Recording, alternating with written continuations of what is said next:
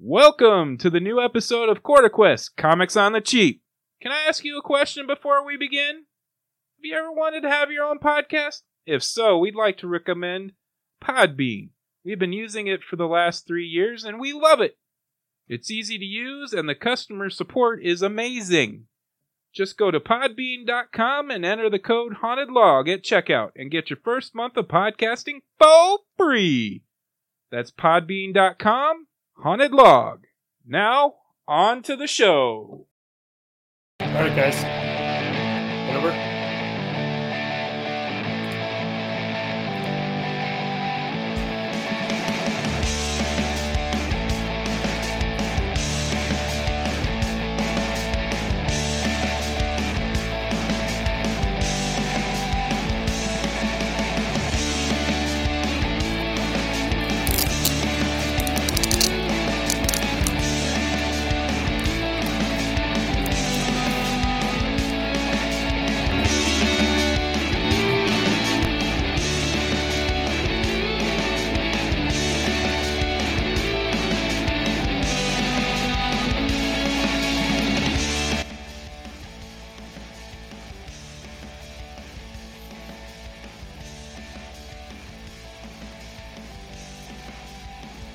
Everybody's here? Y'all. Yep. Cool.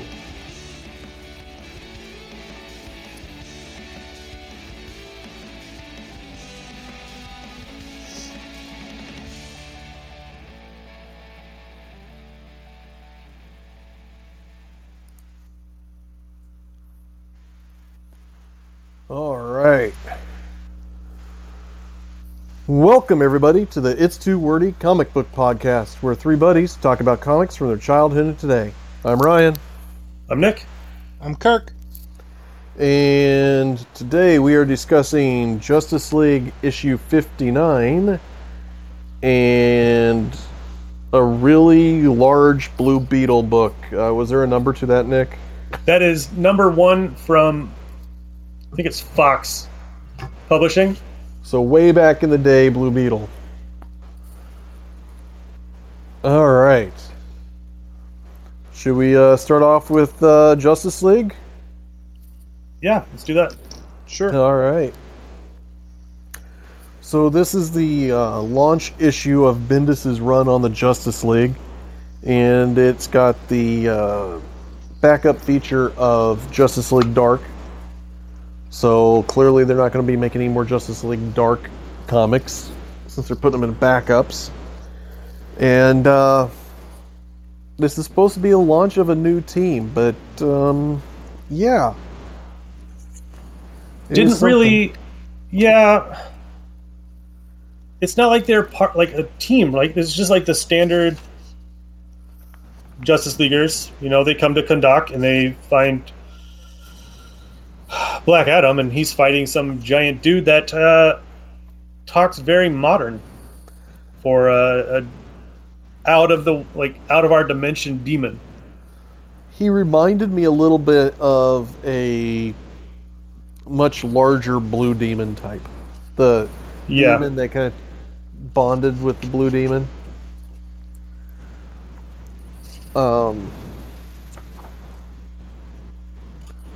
The art's amazing. I think it's really nice. Yeah. I like the wall of shark that Aquaman does. I don't usually call in a wall of sharks, but yeah, I did like that part. that was great. I'm like, what are all the... Oh, Aquaman, that's right, yeah. But, I mean, Aquaman, Superman, Hawkgirl, and Batman show up. So it's the standard league, but they make you think it's going to be more. mm-hmm.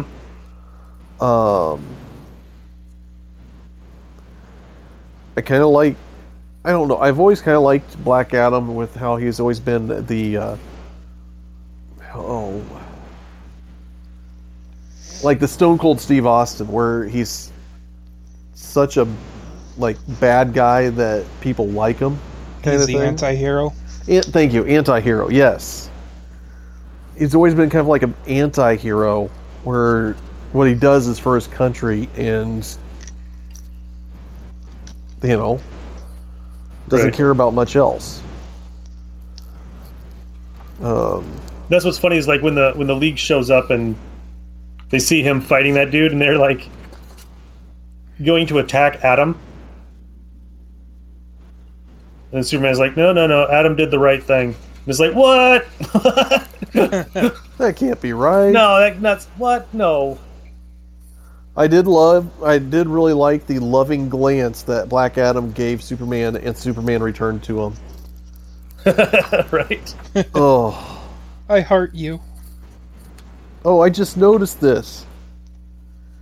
So, the image when they do the glance, the panel in the over on the far right or left, it's further out, and then all they did was they zoomed in on Superman's face on the next panel.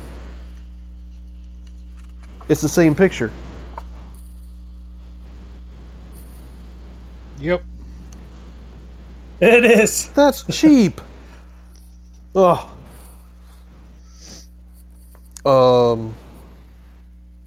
You do get to see Green Arrow and Black Canary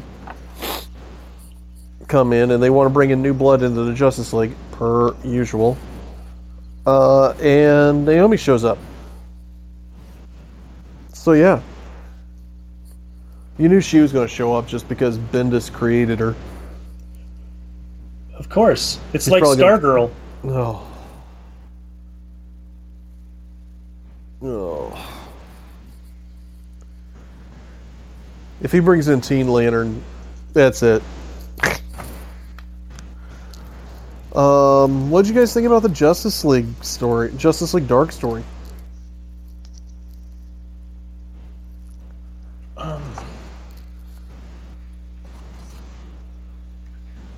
Tell the truth, kind of forgot about it. Yep. I mean, I love like the DC Marvel or DC Magic universe part, but this one just kind of was just like Merlin, okay, great, you know, and he's a bad guy. Of course, Merlin's a bad guy. Like, Jason Blood shows up. Of course, Merlin's going to show up. So I don't know. I do wonder what happened to Zatanna. Why she doesn't have any powers.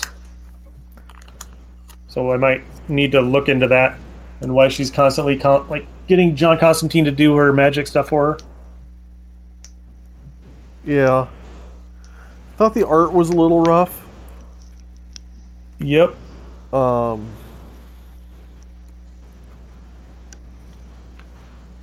There is no Detective Chimp. I mean, You never know. I want to like Justice League Dark, but it's never going to be like,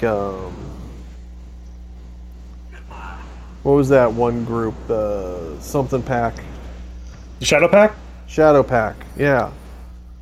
That's where they really kind of started taking off, working together, and I really dug that. And I even like the New 52 Justice League Dark. But then it's just kind of gone downhill a little bit. They bring in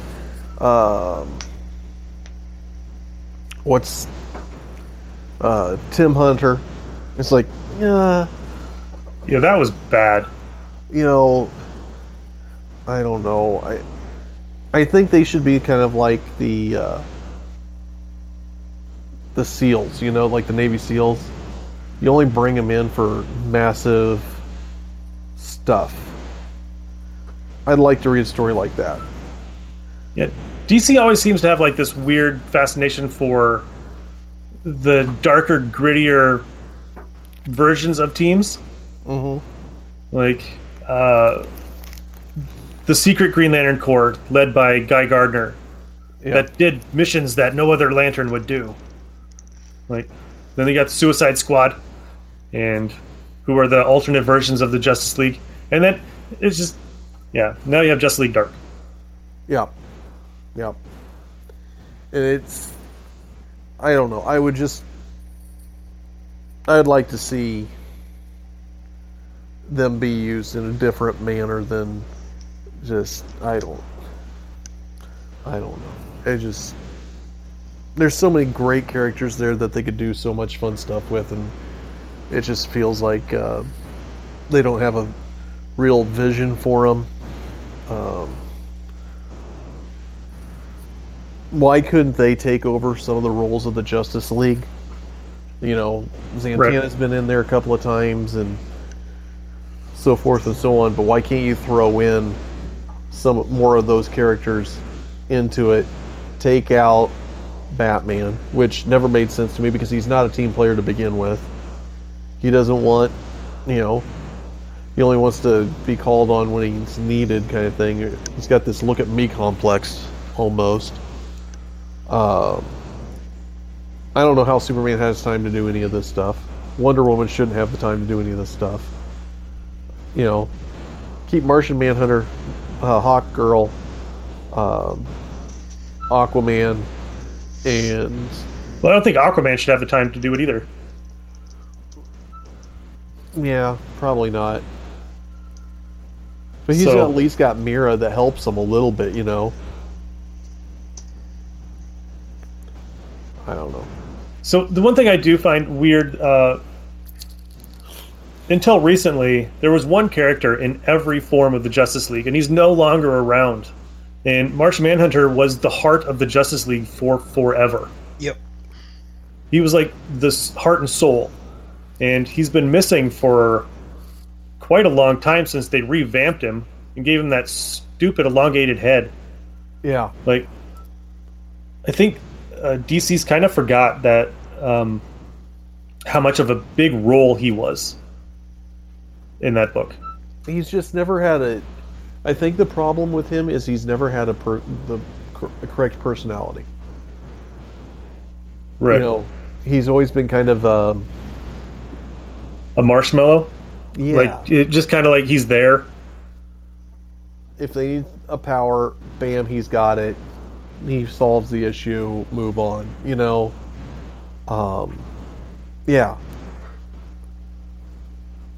Because I think they could do more with him if they've developed that character just a little bit. I really liked him when they did, because he was in charge of the Justice League when they were doing Justice League International or whatever. I think you kind of got to see a little bit more of that character. Yeah. But in the hands of the Madison, what's his other name? Giffen. They make anybody entertaining. Right. For Pete's sake, they made Batman entertaining because he knocked out Guy Gardner. Yeah. They could do so much with that character and make him an enjoyable character, and then nobody's ever really quite got the grasp. I think Morrison did a decent job with him in the early issues of his JLA run, but he's always been kind of a back burner character that they just never... It's always got to be Batman, Wonder Woman, and Superman. The rest is just... and the Flash.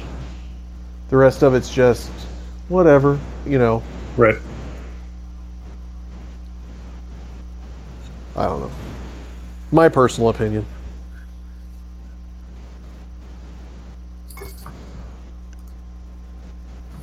All right. Any other thoughts on Justice League?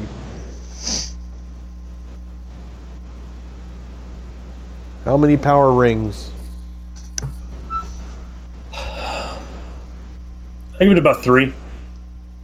3? Okay. Kirk? I'll do 3. 3.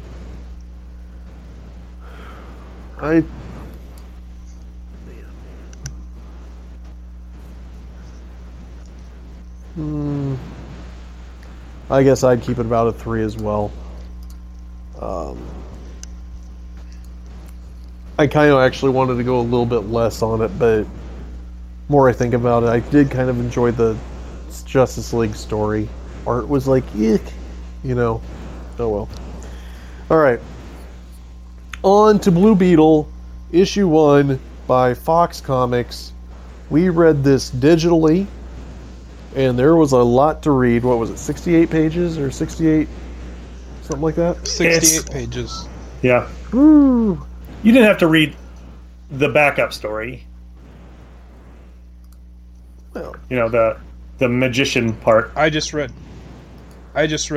the Blue Beetle stuff. yeah, I didn't get too much into that backup story. I kind of focused on the Blue Beetle stuff. Because that's who we were trying to discuss. Right. Dan Garrett, the original Blue Beetle. Yeah. Created in 1939. He appeared in Fox Publishing Comics. He was huge, right? He even had, like, during the World's Fair, there was Blue Beetle Day. Really? Which is crazy. They had a run for kids, and it was the Blue Beetle Run. And, you know, you had to qualify in New York for it. And, yeah, he was huge. He had a radio program. He had, just everything. Wow. What's funny, so in this book, right, it says that the story is done by Charles Nicholas, right? There's also a theory that that's Will Eisner. Really? Which is weird, because maybe Will was working on the Spirit, or this was before, you know, he wanted something to do else than the Spirit. So if you look at some of the panels, like when you're reading this, he has 3 different suits, right? In the first one, the origin story, we'll talk about the origin story in a second.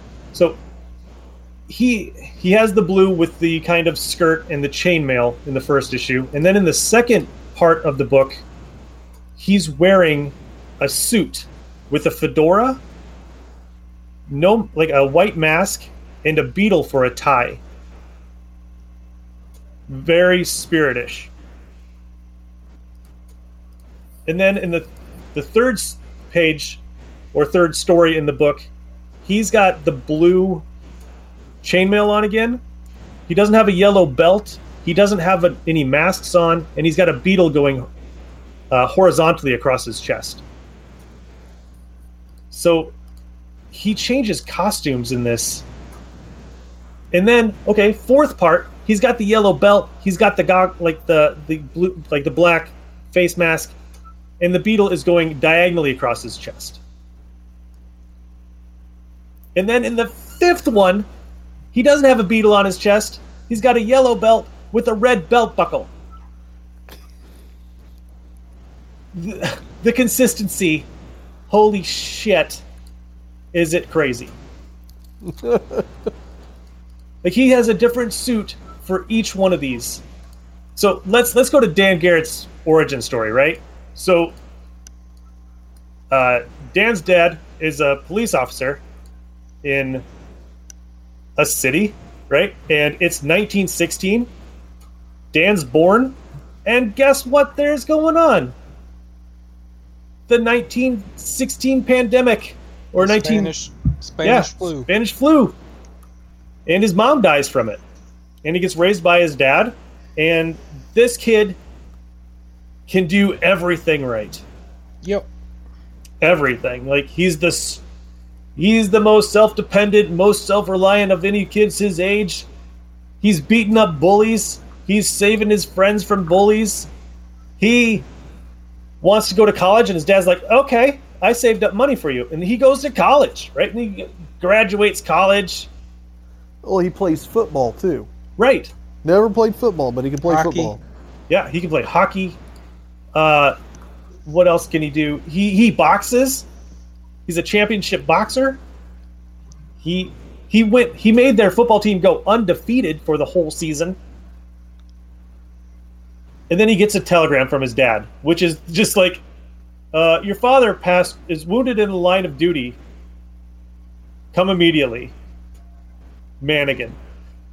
Like, so he rushes home, and he has the best, like I said, he's the best at everything. So he has the best timing. He gets to his dad Right before he dies. right when he dies. And then, luckily, he joins the police force and gets partnered with his dad's, by now, probably 50-year-old partner. who you can't rely on this guy. He's 50 years old and he's still a beat cop. I don't know about you, but when I see a 50-year-old beat cop, I'm like, man, did you either join the force really late or are you just bad at your job? Yep. So okay, now he wants to find out who shot his dad. So he's like, okay, so there's this reporter who knows who killed my dad. So I'm going to break in to the police headquarters, or it's police headquarters, right? And safe deposit box at police headquarters, and gets how the crooks say it, the blackmail note that tells who killed the guy that's going to keep this woman safe. Where did he get the suit? Where do you find a chainmail suit in 1939 all in blue? In his closet. But why? It's not like they had a Ren fair. Yeah. A lot's happened in this guy's life. You said it himself. He's like the luckiest or the greatest at everything. Maybe he just walking down the street and there's a blue chainmail suit. Look, He's like, yep. Look at the blue chainmail suit just sitting here on the street. Right. He found it at like a pawn shop. But so he okay, and then you go to this panel, right? And he's in the top of the ceiling. How high is this ceiling, man? You get a picture of the crooks and they're right up in the camera. And he's up in a little attic opening and he's itty bitty. This ceiling must be at least 12, 15 feet high because he also comes through the opening and he's got at least a body and a half to fall down of him. So I'm saying 6, 12, 18 feet, maybe 15 feet. This is a huge room. And you know how you're supposed to like plan out your characters? You know, okay, so this guy, his dad dies. He somehow gets this suit. He's suddenly becomes super strong. But there's no reason for how he did all this. Then you get further on into the issue, right? And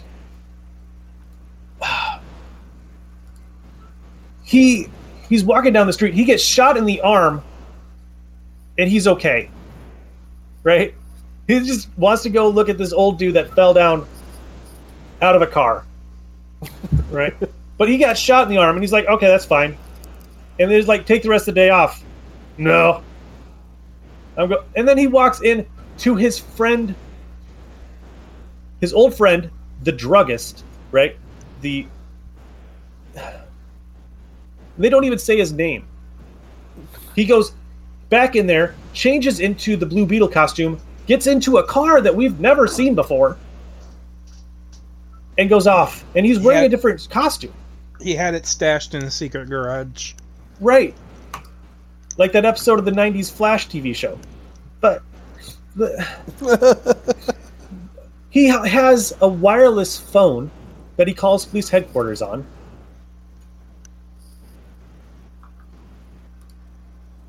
Oh my god, this is like I don't know how this made it so long, because this is the most not planned out comic I've ever read in my life. Because later on, that pharmacist makes him the X1 formula that makes him super strong.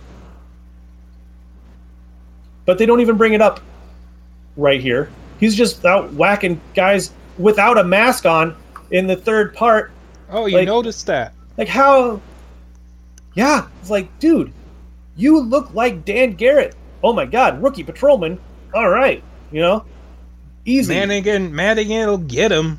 Right, and then do you think that the Beetle gave the kids that were getting bullied the money, or the kid that found the $20 bill? Do you think he gave him the banknotes?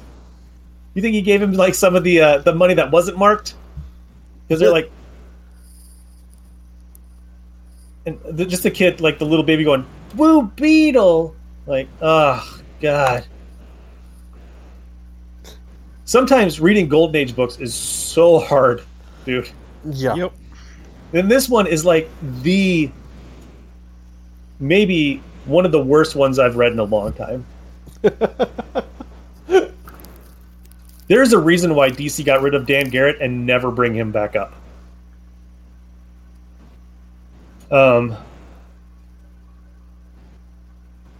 Yeah, it looks like in the next issue, like the next part of the issue, he has antenna. He does. He does. So they keep changing his suit. Like, is he just trying new ones out, and every time he goes back home, he has to change them because they just break? And where does he keep getting all these little blue beetles to throw on people's like dashboards? In one part, the crooks are getting away in their car. He's behind them in his, and they're like, "Oh crap, a blue beetle! There's a beetle on their front window." Like, how did he get that there?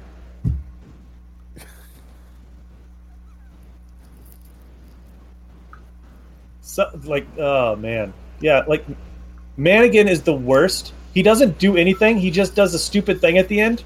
He doesn't help him at all. He's not teaching this kid how to be like a good cop. I'm gonna get him next week. Okay, my favorite one is like the fifth one called A Trap for the Blue Beetle, and all these crooks are like, "We're gonna get him," right? It's just like that. And then he has Dr. Franz, which runs the drugstore that gives him the super power formula to make him look old. And the artwork for him looking old is like he got beat in the face with a 2x4. Like, his hair is like parted weird, and it just like has this giant like half of his hair got male pattern baldness, and the other half is fine, and like half his jaw got like cut off from like mouth cancer. It's the worst drawing. It's really bad. I can't even describe how bad it is. But they're like, yeah, they literally trap him. Like, he walks into this criminals organization dressed like an old dude, and they're like, "Hey, you want to see the Blue Beetle?" And automatically he just takes his costume off, and underneath the prosthetic face, he's wearing his chainmail with the mask on. And he's just busted through this. Like, there's no reason for him to go in disguise other than to ask a guy, "Hey, can you direct me to 107th Spruce Street?" That's it. That's what he did. Like, he couldn't find. He's a cop, for God's sakes, and he can't find 107th Spruce Street. And then he walks in there into the 107th Spruce Street, and what's going on, right? And he walks out the door in a cage, like a giant bird cage. Next page, sometime later, Blue Beetle finds himself in a strong cell. How the F did he do that? Magic. I swear to God, right? And he opens up his like little like scarab belt, and inside he has a whole bunch of master keys. Okay, Batman. He pulled out something from there before in another part of the issue, and it saved the day. And this one, he pulls out master keys and saves the day, while these crooks are robbing a gas station. And to keep people from knowing or, going to the cops, they blow the whole goddamn thing up. Oh, because that's not going to cause anybody to call the cops and, look for a red sedan in the middle of the night. Really? You guys are shit criminals. And See? this is the worst. And, yeah, there's a page missing in this book because Manigan supposedly gets the drop on Beetle, and then Beetle just punches the shit out of him. But that, yeah, like...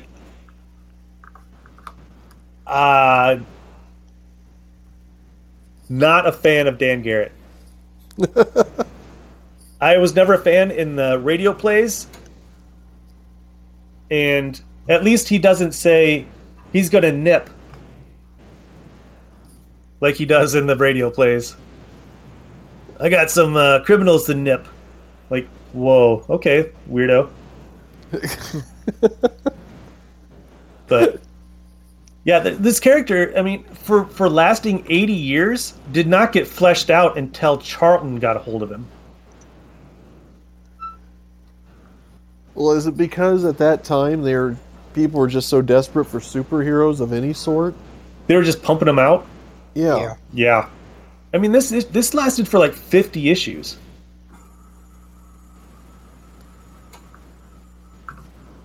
And so Dan Garrett, spelled Garrett, turns into Dr. Dan Garrett, Garrett. And we'll talk about him next time. And maybe he's better because he's the guy that gives Ted Kord the suit. Yeah. That makes him better? I don't know. We'll find out. I mean, yeah.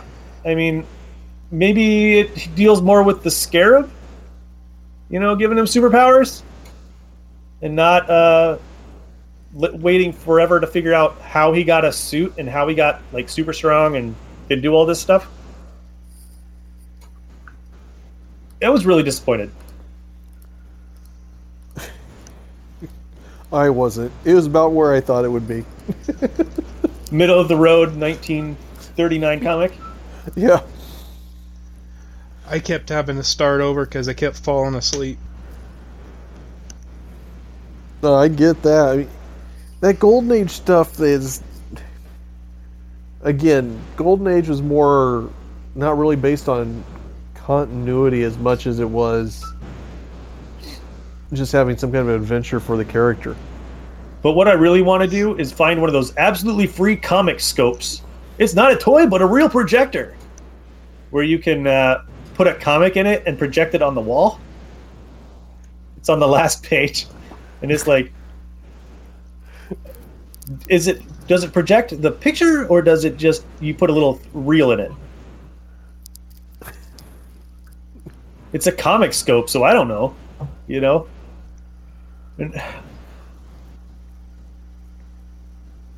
yeah, you do. You can use the comic strips in your magazines as film in the comic scope and screen your favorite characters in any size and in full color. So you have to cut open your comics and feed them through this. I wonder how many Action Comics #1s got cut up into strips and thrown through this comic scope. What happened is somebody's like, this is going to give us a lot of money in the future. Quick, buy up all these Action Comics. Then let's sell this. All the kids cut theirs up. We'll have the market on the on the Action. Using their foresight to know how much it's going to be worth down the road. Right. It's a 10-cent kids book. We're gonna. Yeah, just think of how many books got massacred just for this stupid box. Or maybe how many didn't. Who knows how well that actually sold. We don't even know if it actually came out. But at least it was free. You didn't have to pay for it. It wasn't like a scam. But of course you did have to buy Mystery Men, Wonderland, and Fantastic Comics. So, unless you're a huge fan of Phantoma or Stardust, you're really not picking up Wonderland comics or Wonder Worlds.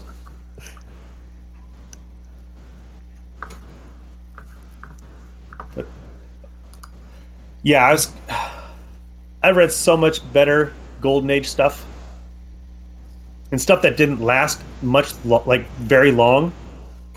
And this lasted for so long. Yeah. People just gravitated to this character, and I'm like, why? Do I need to read more? I don't want to. Maybe it's because he was so good at everything. Yeah. Maybe everybody just looked up to him. Like he's just Clark Kent without the superpowers. Yeah, very well could be. All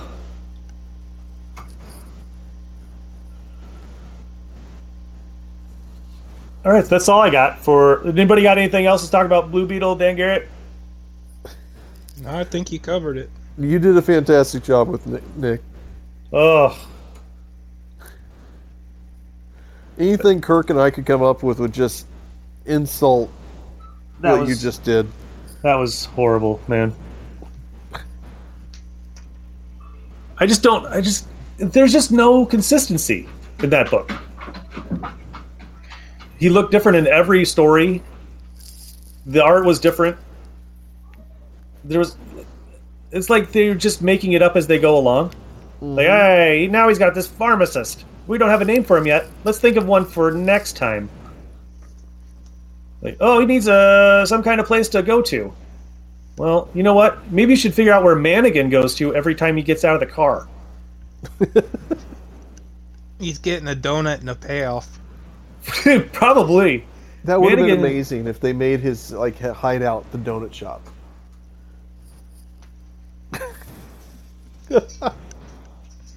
Just full of cops that don't even pay attention. Yep. That'd be pretty funny. Oh. All right. Well, that swings us over to our random reads. And Nick's been talking for a bit. Kirk, do you want to go first or you want me? I'll go first. All right. I picked up Nightwing number 78.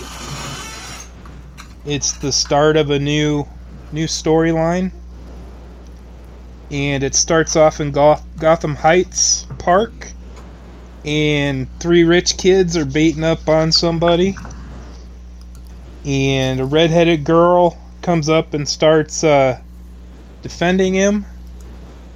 And, well, she starts talking and trying to defend him and saying, that she has a problem with what they're doing. And then young Dick Grayson shows up. And they're like, Dick? And so the guy's like, caught your family's act, your last act at the circus. Best thing I've ever seen. The Flying Graysons guess they couldn't fly after all.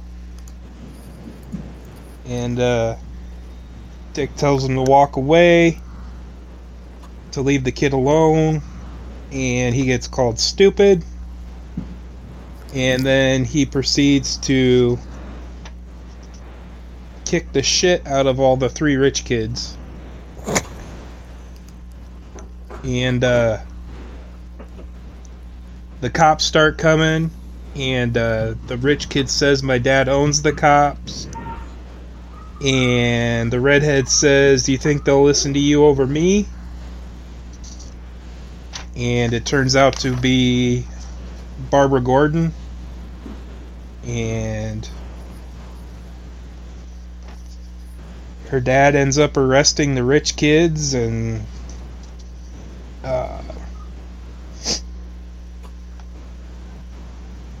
you go forward to Wayne Manor, and Dick is doing the dishes, and Alfred is saying he didn't have to do it, that he would get them, and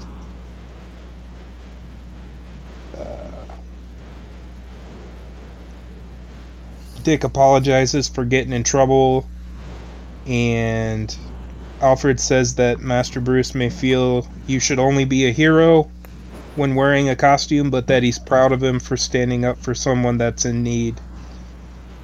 You skip ahead to Bloodhaven, and a bunch of jocks are kicking a puppy,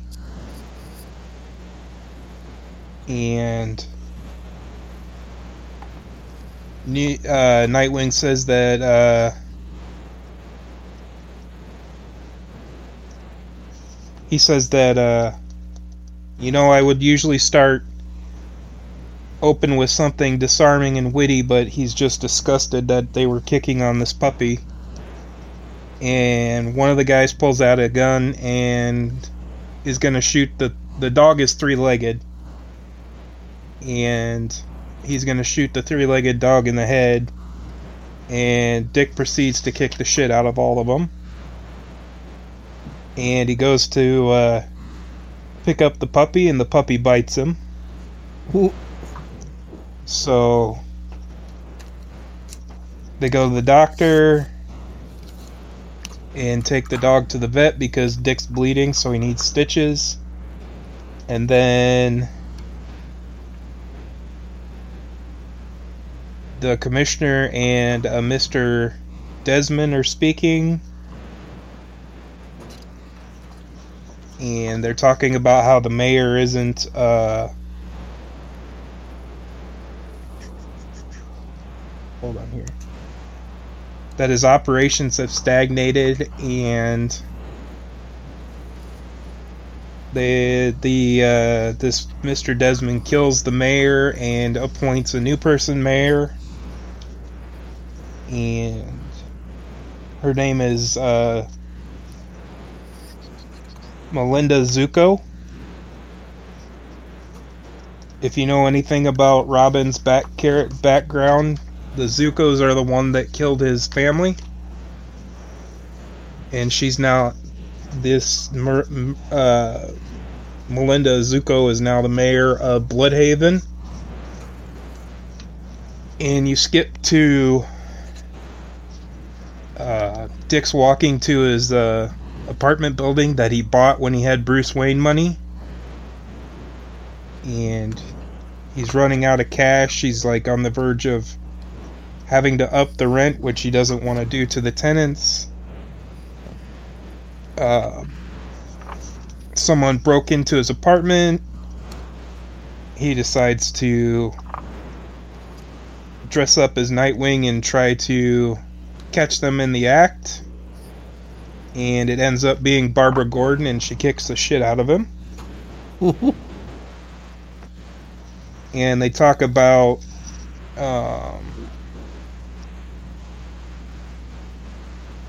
he says he has cutting edge security system, and she's like, yeah, it took me like 3 minutes to get through. And she finds out he has a dog, and Nightwing says he's going to the pound, and she's like, no, you just got him his forever home. And the reason she's there is the reading of Alfred Pennyworth's will. And come to find out that Alfred was a billionaire, and he left all his money to Dick.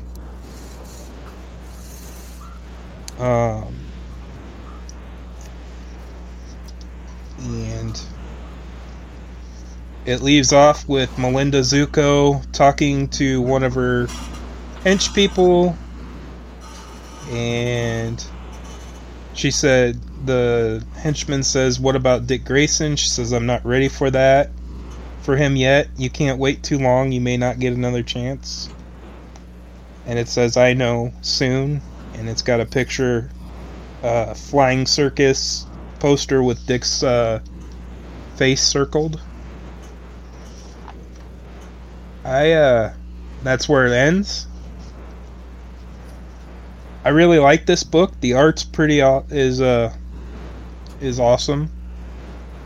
I like the story. It sounds like it's gonna be Nightwing taking down another Zuko, part of the Zuko family, and apparently Alfred became a billionaire because he invested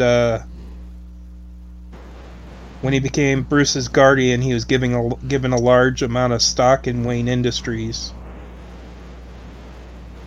And he said that he was given a ludicrous amount of wealth that he had no need for. So He was just finding a good place to do it, and he decided to give it to Dick. It's really good. I like the story. Like I said, the art's fantastic. I think I found a new book to read. So All the Nightwing series have been really decent, in my opinion. That first one that was done by Dixon was a lot of fun. I think the New 52 one was good. He's just a good character. He's Batman without being an ass. Yep. Pretty much that's how I think of it too. I was looking at it, like, Comixology has, like, the trade of the Rebirth. Mm-hmm. And I was looking through it, and part of it makes me not want to read it now, because Nick's favorite writer is the writer of for, like, a bunch of issues.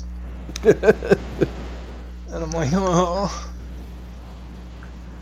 So, yep, Dan Jurgens did like a 20-issue run or something like that. So, but that's all I got. Cool. All right. So I got a few. One book that came out last week that looked really interesting and I really wanted to check it out was Orphan and the Five Beasts from Dark Horse, issue number 1. And this was fantastic. The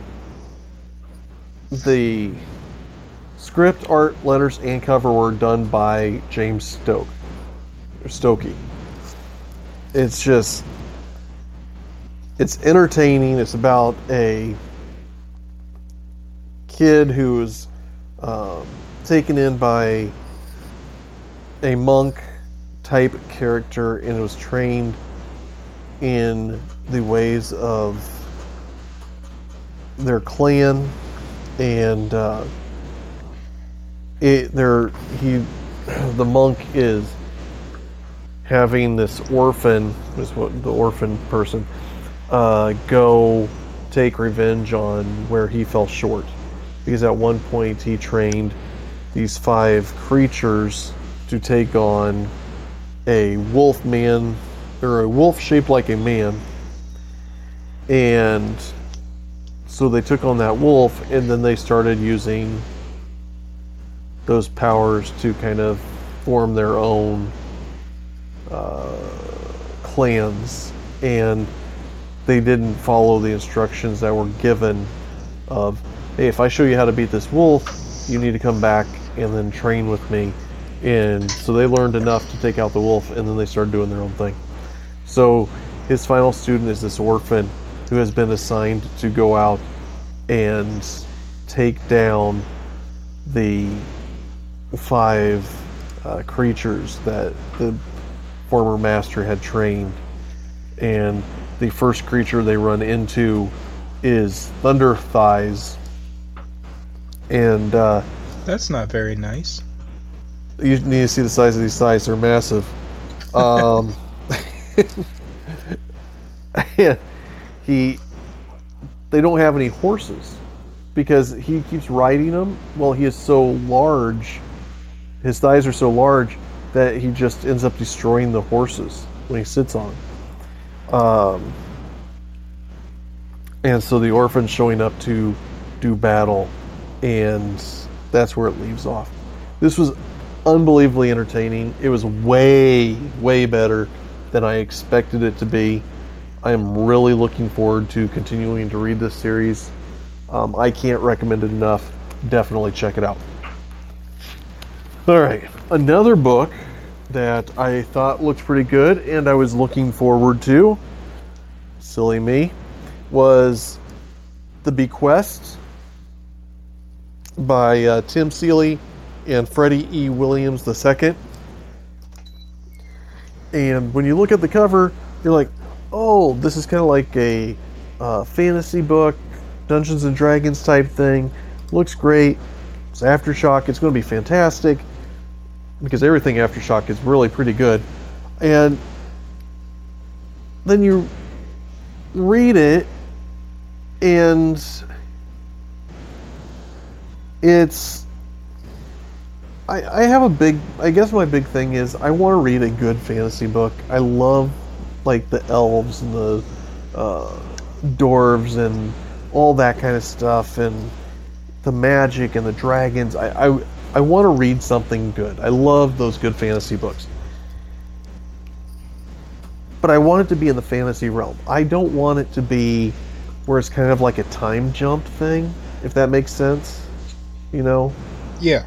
And that's what this book is. It is a time jump where at the beginning they're in the current time, and these kids who think they're magicians are like beating up on some people, and they accidentally shoot a old guy, and then we hop to the past where we have a dwarf, a knight, a fairy, a mage, and an elf fighting, and they go and get to this dragon, and they don't do so great against the dragon, and the knight's parents are magicians who show up and they're like, yeah, you guys didn't do a good job, so we're going to go ahead and send you someplace else to resolve another issue. And they warp them into the future. So it's like Conan goes to New York. And at that point, I'm like, okay, I'm done with this. I don't care anymore. The art is really good. I really like the art. Just really disappointed with the story. The one thing that did catch my interest a little bit is that there is a soldier who is working with a dark fairy. I think it's a dark fairy, and she's handing out drugs to these people, and they start shooting up, and he's like, okay, now you are a part of the blood of the serpent. And the description box is that he just took over a white supremacist militia with dragon powers. So you're like, ugh, that's different. But again, I don't want to read Conan in New York, you know? I want the fantasy world. Which I started reading, I didn't get to finish it yet, but I started reading Warlands by Pat Lee. It was an earlier Image book. That is probably one of the best fantasy comics I have ever read. I've always liked the Warlands series. It's vampires versus elves versus mages. It's just great storytelling. The illustrations are unbelievable. It takes place in a fantasy world where, you know, exactly what I was looking for. And to be able to pick that up and start reading it after I read this was just a breath of fresh air. All right, I'm almost done, guys. You know, we've been doing this podcast for a lot of years. What, two and a half years now? Something like that? Two? Yep. Somewhere there. And not a single one of us has ever covered an event comic. So I decided it was time. And I read Ash #1. This was like, no pun intended, one of the hottest books back in '94 that you would have ever found. Oh, yeah. Joe Quesada and Jimmy Palamante, or Mahdi. I picked up 0 through 6 for $3. And back in the day, you can buy the first one without paying like $15. But this is such an interesting. I only read the first 0 issue and the first issue, but It starts off with a bunch of firefighters going into a building. They've lost one of their firemen in this building. They find somebody, they grab him, they drag him out, and they realize that it is one of the firemen that they lost. They take him to the hospital. Everybody's worried about him. They go check on him, and after, like 6 hours later, and I mean, he was like burnt. I mean, he was, let's see. They even described it here, so you gotta have an idea. Partial and full thickness burns over 90% of his body, conditions critical. So a few hours later, some of his fireman pals go back into his room, and he's completely fine. He looks normal. Everything's good. He starts having some nightmares. He stops working for the fire department as he's recovering. And he starts watching television. He's actually watching, I think, Sally Jesse Raphael. And all of a sudden, fire starts coming out of him. And he melts the TV. Oh. I mean, it was Sally Jesse Raphael. Can you blame him? No. But he hears about this accident on the bridge where this woman's kind of losing her mind. She's tired of traffic. She hates people. She clearly lives in Omaha, Nebraska, because that's how most of us feel at this point. She jumps out and runs over to this gas truck and kapowie, blows up. So this kid hears about it, and all of a sudden his powers, these fire powers ignite, and he goes out, jumps on this motorcycle. But before he takes the motorcycle, he burns off the license plate so nobody knows who he is.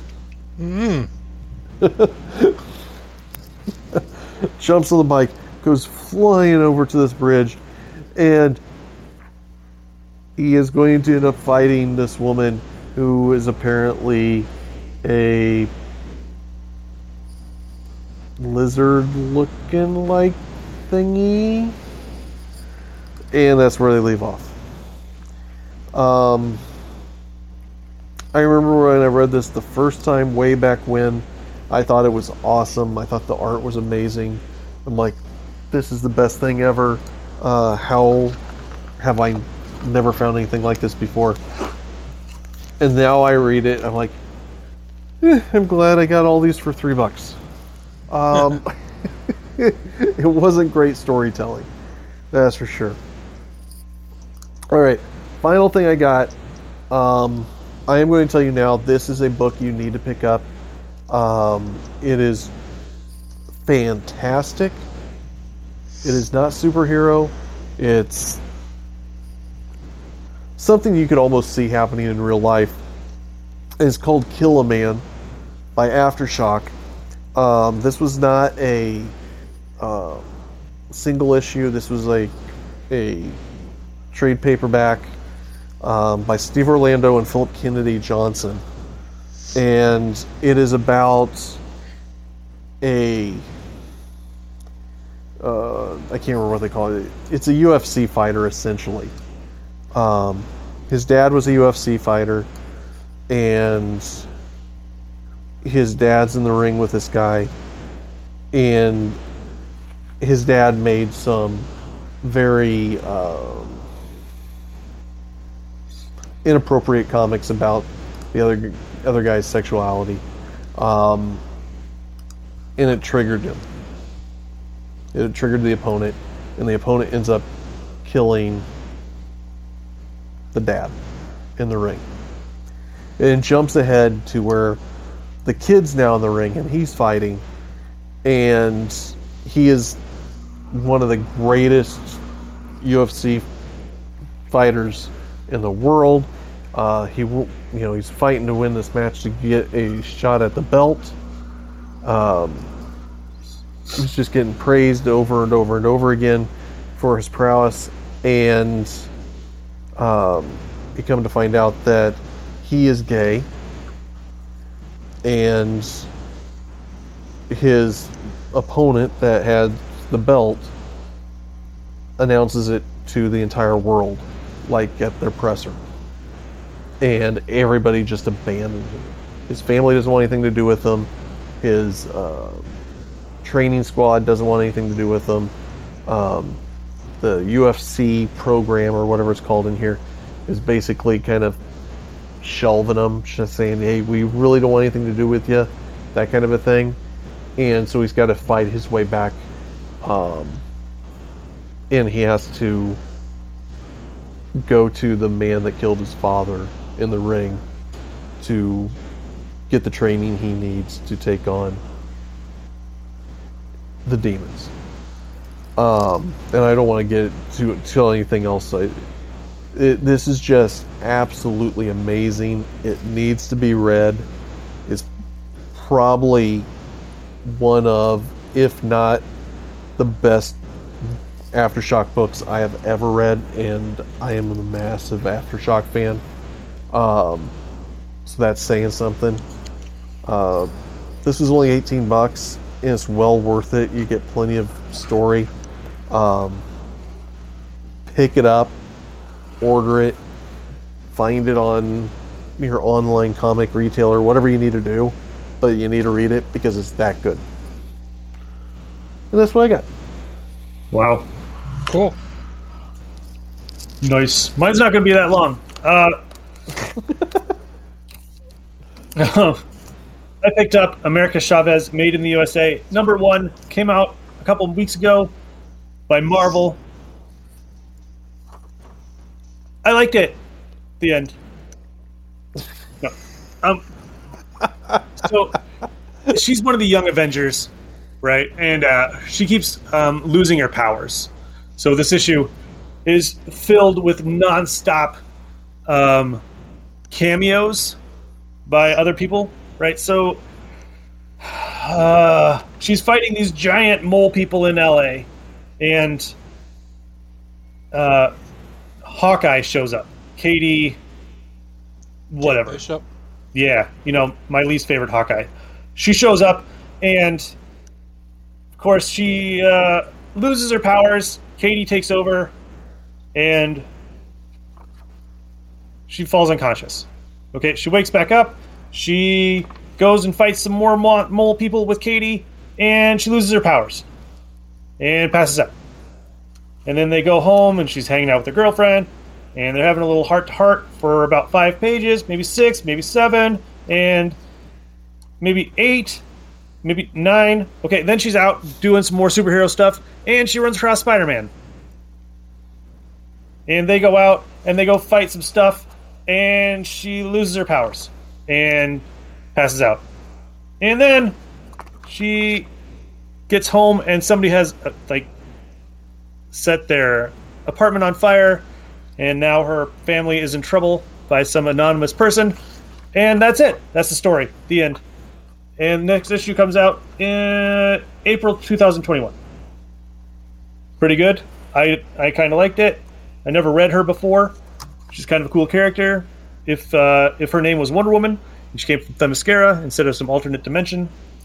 But the one thing I'm really excited for is the Avengers Curse of the Man-Thing #1 by Steve Orlando. Can you believe it's 50 years of Man-Thing? Wow. Holy shit. Yeah, 50 years. It's going to be crazy. I'm really looking forward to that one. Okay, so what's more surprising? Is 50 years of Man-Thing, or Marvel's recognizing as 50 years of Man-Thing, a character they've done nothing with outside of 3 short stories, and now they're going to publicize it because it's a 50-year anniversary? They made a movie. He appeared in the movie for about 5 seconds at the end.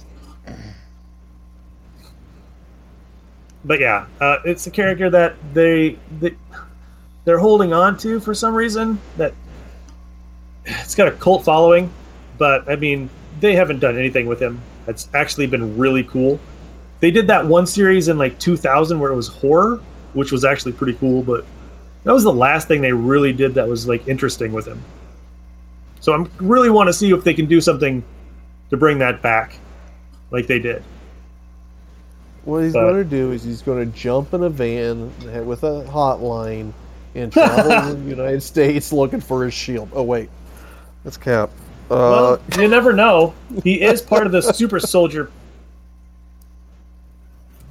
You know, if there's like 20 Weapon X's weapon characters running around, and one of them's a frog, I'm pretty sure they're gonna tie back the super soldier serum to Man-Thing and have him running around, not with Cap in the car, but maybe as a giant walking shrub that Cap rides on top of.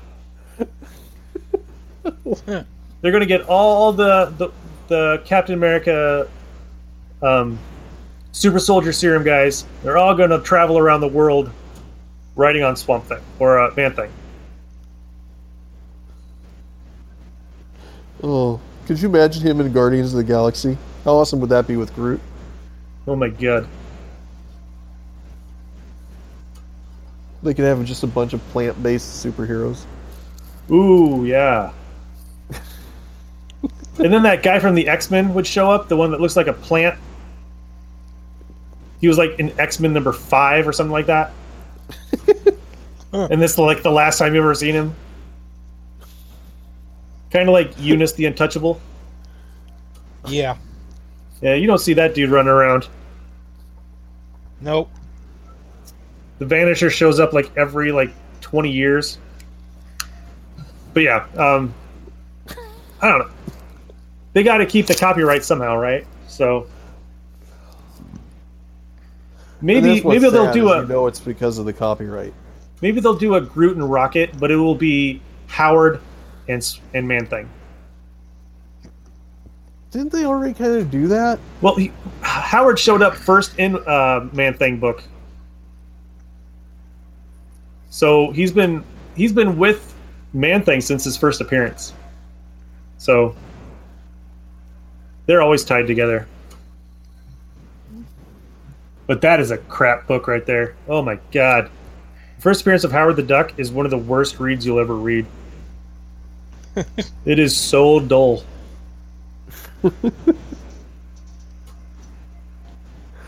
Oh. I did pick up that Infinite Frontier number 0.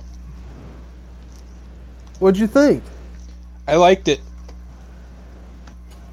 It was pretty good. Yeah, I thought it was really decent. And too bad you have to wait for Infinite Frontier number 1 till July. Yeah. Well, I was like, damn it, I want more now. well, that brings me to my news of the week. DC's bumping their prices on their books. So you know very well that's why they're holding off on that. Yeah, if you want to read Batman, now you got to pay $6 for it. Yeah, no thanks. What? Yeah, $5.99 for Batman, and they're putting in backup stories on some of these too. I'm not that big of a fan of Batman. No. Oh, it's everything. That's some bullshit. And they're pricing them based by popularity. Yeah. So if you want to read sell it. Yeah, because they know some fanboy out there who is going to buy it no matter what it costs. Yep. Because you got to finish your collection. Isn't that right, Ryan? Yep. Somebody actually asked that on one of the groups I'm in, and I'm like, I will do that. I would spend that for my favorite character. Batman is not my favorite character. But you wouldn't. I'm not going to go into a store and be like when I was a kid and just pick up like a whole handful of books if they're like $6 a piece. Yeah. No. You know? No. No. You know, cases or situations like that, Infinite Frontier. I can't. What is the cover price on that? It was $7. But it was a nice format. It's a pretty hefty book too. It's not, Yeah, it's not just 22 it's not a quick pages. read either. No. I would pay that for that particular book. Yes. I am not going to do it for a standard run-of-the-mill 22-page Batman story that the second, there's probably some kind of a follow-up or feature story in the back like they did. What was that they were doing that with? Was it Rebirth that they started doing that with, some of those issues? It's like, why? You're just trying to... It goes back to saving a character for copyright purposes. Yep. That's why Grifter's in like the Superman books. Or is he in the Batman He's book? actually part of the Batman family now. Yeah. Yeah. If I remember Was right, it- he's the Fox's bodyguard. Yeah. That's what he was in Infinite Frontier. It's like, yeah. I mean, I will say DC's done a fantastic job with their solicitations for these. They did a massive spread with all the Batman characters. They gave Red Hood a new look. You are intrigued by it a little bit. I think Yeah. that's safe to say. Yeah. They did a big spread for Wonder Woman.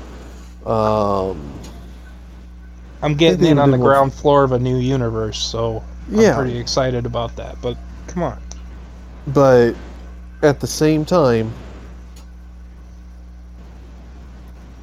I can't see myself paying $6, for a book like that. No. It's, yeah, he sells, but I mean, truthfully, you're doing a disservice, and you're going to lose a lot more readers because of the way this one's being handled. Yeah. My See, personal thoughts. just seems like they're trying to price, people out of the, I don't want to say casual, but I don't know. I think they're just trying to price everybody out of the market Yeah. that Yeah. won't just drop the money. Some kid's gonna go into a comic book store with their dad or their mom, and she's gonna be like, she's gonna be like, oh, look at this is $6, and the mom's gonna go, screw you. Here's the thing though, is I thought about this a little bit, because I found I have this thing where I like to go out and look at Pinterest. Like Me the too. old- you go out and it's like, this is what Toys R Us looked like in the 80s, and and you're looking at all those images of the old toys you used to collect, because you go into places like Pop Culture Exchange or Toys from the Past, and then all of a sudden you're like, oh, I had that when I was a kid. That's so awesome, that kind of thing. Mine's finding old comic book covers. Yeah. Well, Seeing like old comic book covers. G.I. Joes, they were $2 a pop. Yep. $2. Nowadays, wow, that's not much at all. But I remember back when I was a kid, $2 was a hell of a lot of money. Yep. You used to be able to buy those little miniature Lego sets that are now $10 a pop for like $3. And I would the yard work I would do to try to get $3 so I could get a little Lego set, Yeah. In comics, I think they've increased their price a little too rapidly compared to what they were, if that makes sense. Yeah. It was a quarter, then it was 50 cents, 35 cents, then 50 cents. It was kind of a gradual climb. And over the last couple of years, it went from like $1.99 to $2.99 to $3.99. There wasn't like a $3.50 Well, or anything like that. It just poof. my thing is if you're gonna charge that much money, I remember when they went from just the regular paper to the magazine paper. Mm-hmm. And they upped the price, and I was like, well, that makes sense. It's a better quality paper. I don't know.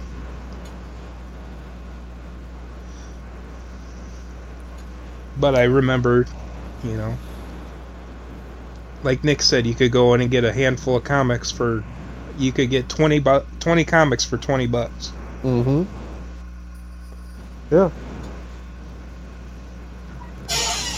I just don't want to see, you know, asking me to pay $4.99 is kind of pushing it for, I mean, we've all agreed. Modern comic books, or the comic books that we've been reading over the last, year, we'd find one or two that we thought was really decent. You know, you're a huge fan of Marauders, Kirk. Yep. I get it. The fantastic book. You enjoy it. Yep. You know, I found a few books here or there that I liked. I think Nick's even found a few books here or there he liked. But there's no consistency like we were finding.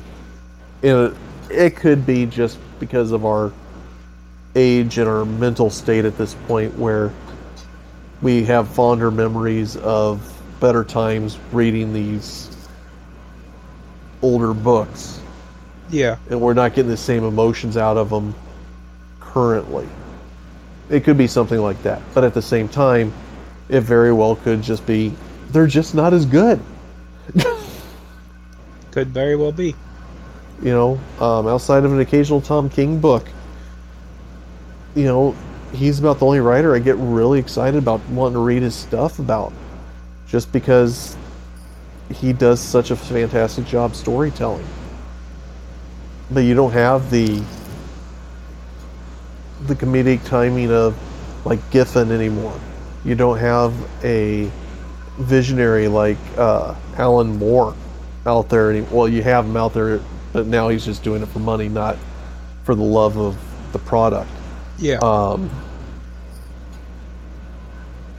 Neil Gaiman, yeah, he's coming back in every once in a while, but that world Neil Gaiman created, you know, originally, you just have all these fantastic writers from back then, and fantastic long drawn out storytelling, and it wasn't about the quick cash in,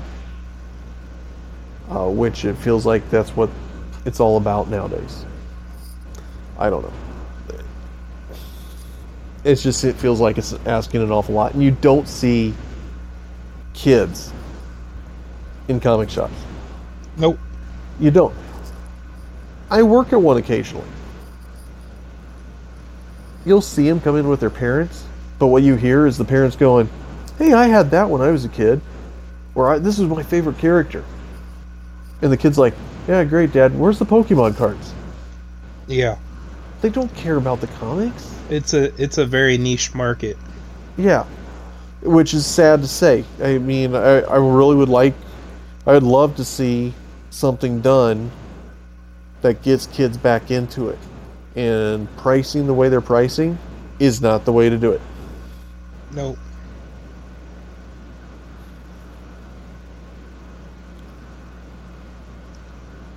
So. Oh, sorry about that. Okay. No problem. I got a little quick story here that I've been watching. It's called Mint Hunter Comics on YouTube. Okay. And he basically does does a review of Batman's comic statues, and he slabs books. He's kind of like, he buys them and then he slabs them, and he keeps the ones that he wants, and then he sells the other ones. Mm-hmm. So this guy buys multiple copies of each and then gets it graded and then sells them. I watched a video, and he's telling a story about he missed out on over $500,000 in a yard sale.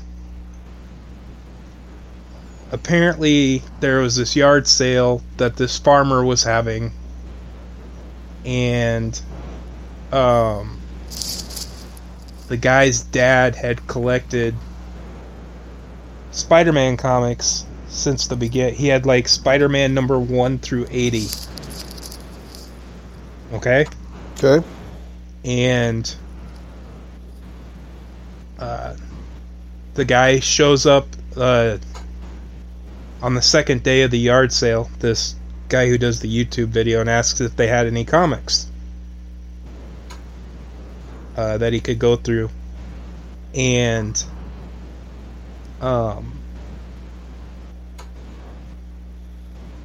the son of this guy, or the grandson says, Dad, do we have any more comics left? And he's like, no, we sold them all yesterday.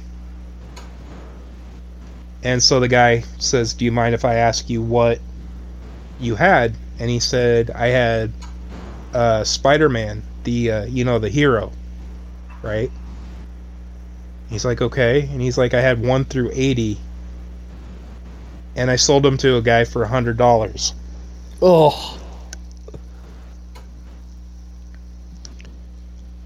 You did what I did. My jaw hit the floor. And the guy, he says the guy said that his dad had collected them and put them away to give to his grandkids. Grandkids didn't want these old magazines. And he just went off of the cover price. He didn't know they were worth money. So he went off the 12-cent cover price. And the guy about had a heart attack. He went white. And he was like, the guy could tell that he had done something. Well, what's the problem? And so the guy told him, and he's like, do you have his number? Do you, And he's like, no, I don't have any of that. And I was thinking about it, and it put me in a quandary. If you, as a collector, went to this yard sale and the guy had those comics and he said $100, would you tell the guy that they were worth more than that?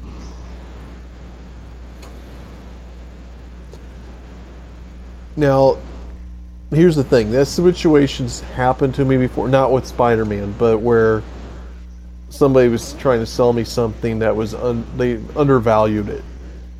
Okay. And, they're offering it for 20 or something. I'm like, hey, this is like $50. Here's $50. I did something like that. Okay. Now, if it was a situation along those lines where it was $100 compared to how much it would have actually been. Yeah. That's life-changing money. Yeah. I think I would probably, I don't know if I'd go as crazy on it, but I would offer,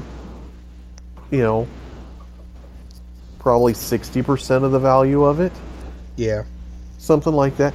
Again, it depends on condition and everything. I've seen that at the shop I work at. We've had people come in and they undervalue what they have, and they're like, actually, it's more like this. This is what I can offer you on it if you're interested. And it's higher than what they're actually asking. I don't know. Ethically, I just feel like, not everybody's going to be as big a comic book nerd as I am. Yeah. So I understand that I'm going to see a value there that somebody else may not that's selling this stuff. But then I also understand there's those idiots out there that probably not calling them idiots, not a good idea. But there's those people out there that you see it all the time. There's comics from the 90s, three long boxes, $700. Yeah. And the three of us could go to Alan's show and find all 3 long boxes full for $50. Yeah. What do you think, Nick? I used to work for a kind of predatory store in Minnesota. I told you guys about that. And they didn't care what was in the box. They would just give you pretty much a flat amount for that box. You know, if you brought in a long box, no matter what was in it, they would probably just be like, I'll give you $25 for the box. Without even looking in it. And yeah, I got scolded one time because I was doing a buy and I was looking through it and I was pricing everything out for this guy. And they were like, what are you doing? Just give him like $20. I'm like, he's got the whole run of Jim Lee's X-Men. They're like, we don't care. Just give him $25. Wow. So That's not cool. they did not even look really at any of the comics that they were bringing in. They just were like, yeah, fine. Just offer them and see if, just lowball them. And I was like, I really can't do that. And I wasn't there much longer after that because I couldn't look people in the eye and be like, yeah, you know, that I'll give you $5 for X-Men number 12. Yeah. You know, it's literally not worth that much. It's good in bad shape. This is bent right here. The spine's broken. You know, I'll give you like $5. It's kind of like how it was. Is that the place you told me not to buy from up in Minneapolis? Oh no, that was the guy that stole product from the store that I worked at that opened his own store. Okay. So, yeah. Okay. Yeah, I just saw that and I was like, "Oh my god, that's a moral quandary." I will say this though too. It depends if I like the person or not. Yeah, if it's he's a somebody real I don't get D-bag. along with, If he's Yeah. a douchebag, yeah, I'd rip him off. I'm here to unload these goddamn funny books. All right, dude, I'll give you $10.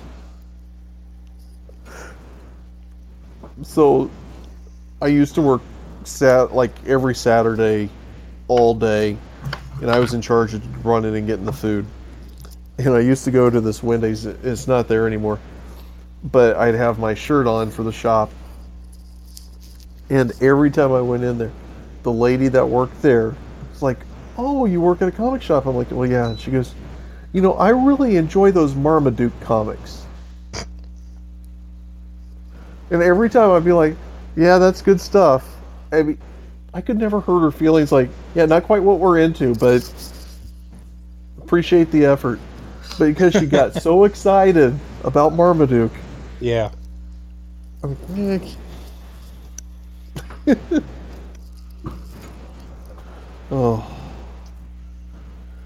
so I've noticed you have managed to avoid your 4-odd-hour trip through amazingness. All right. So what did you think, Nick? I will hear yours first. Okay. Well, I wrote down some of my thoughts this afternoon. It's one page that says, "Ah!" It's about 17 pages. And I'm going to read word for word every line. Okay, Steve. I'm just kidding.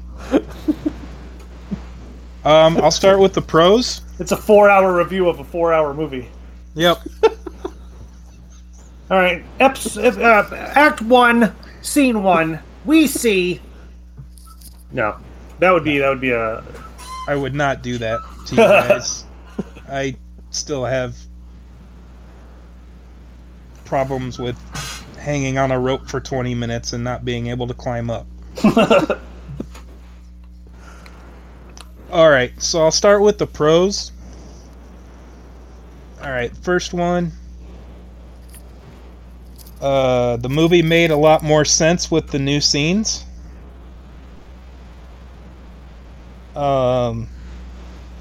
They did a better job developing the characters. I like the Flash more. He's not as annoying in this one. Kind of want to see a Flash movie now.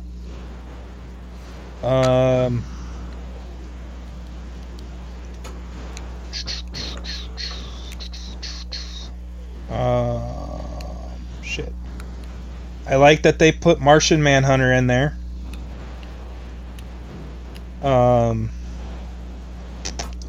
I like Superman in the black costume. Costume change is sometimes good. And I made fun of him before, but I actually enjoyed Ben Affleck as Batman. Alright, that's all the pros I could find.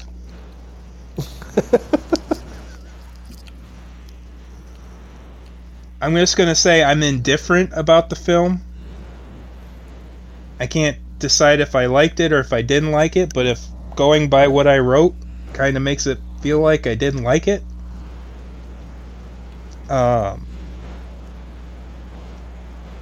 They filmed it in 4:3 ratio because they were planning to put it in the IMAX, I guess. So it wasn't in film. It wasn't in widescreen for the being on HBO. I fell asleep in the beginning because it just seemed to drag on. With all the character development, how I said they did a good job building the characters, I still don't care about Cyborg. I don't like that the movie was filmed before Aquaman because it just still throws me off when he has hate for his mom and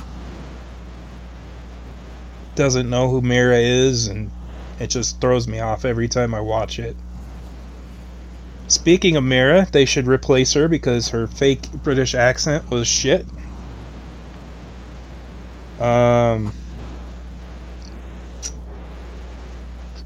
Cut out some of my favorite lines. They completely changed the Batman fight scene with Superman. And the line they cut out that I liked was him taunting him with, you won't let me live, you won't let me die. Tell me something, do you bleed? As he's kicking the shit out of Batman.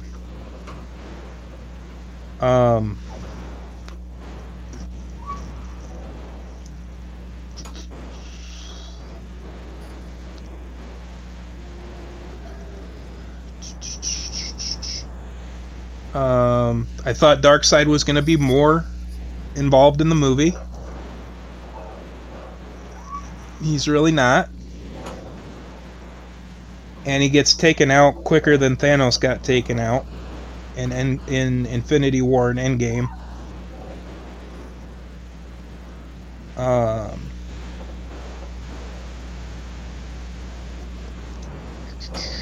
I hated the slow motion and the 5-minute Flash Iris scene where he creepily caresses her hair out of her face and looks lovingly into her eyes, and it's all supposed to happen in a matter of 2 seconds.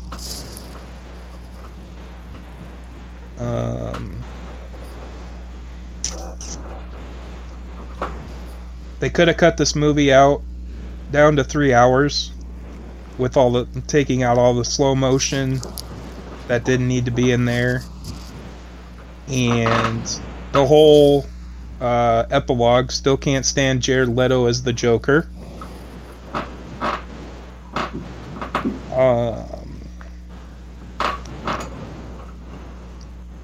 Let's see.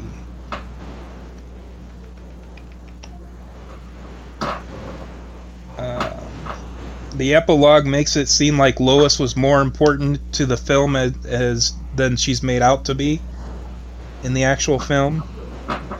She shows up for one part and then you don't hear from her again in the whole movie.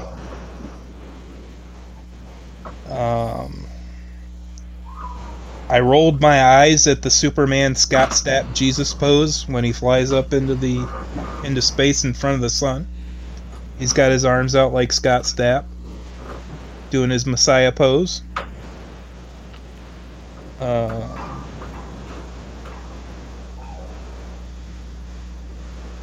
I don't think it's the greatest superhero movie of all time, like all these frickin'... I don't even know what to call the Snyder fanboys. Zealots? We'll call them Zealots. It was the biggest fanfic film of all time. It was just pandering to the fans. And there was no Green Lantern. That was another one I put in there, Ryan. There was a Green Lantern in there, but he was in there for like 5 seconds. It was Yar. Boy, I can't think of the second name. It's the Chinese one, the front that Alan got his powers from. Yeah. So that was I thought the film needed a Green Lantern. It didn't have to be Ryan Reynolds as Green Lantern. It just needed someone as the Green Lantern. I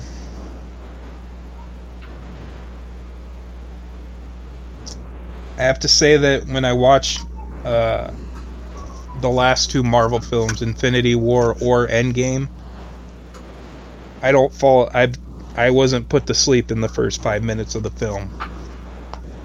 So I think I would rather watch those than ever put myself through watching that again. I don't think I could take a 4-hour chunk out of my day just because, that Justice League movie looks great. I think I'll waste half a day watching it.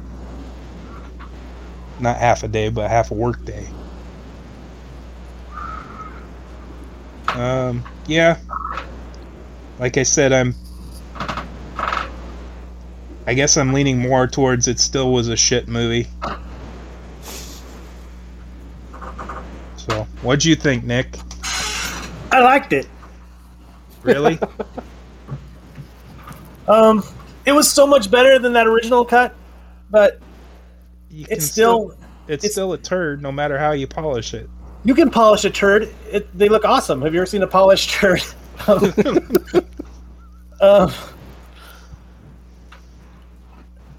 No, I mean, yeah, you're right.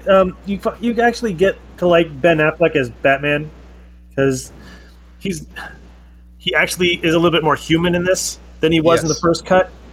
Yes. Because he's talking to Alfred about how he's not doing it analytically, he's doing it on faith. You know, he only has the message that something is coming that he's relying on to get everybody together. But I got one more pro. It doesn't have Henry Cavill's CGI'd lip in it. Yeah. That's another pro. Of course, now they're vacuuming upstairs, so we got to cut this. No, it was okay. It was better than the original. I'm gonna kill them. It was better than the original. And okay, I think that's my cue. So should we call it off because they're gonna vacuum over this entire episode?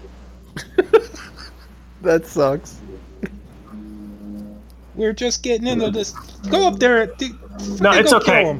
It's okay. Everybody knows what this movie was like.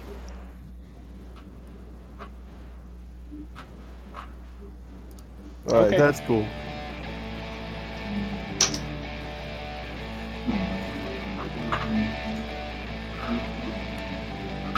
Should we do the sign out?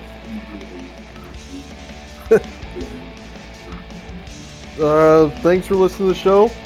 We'll be back next week. Yep. It's been Ryan. Guys. Kirk. And Nick. Bye. Yep.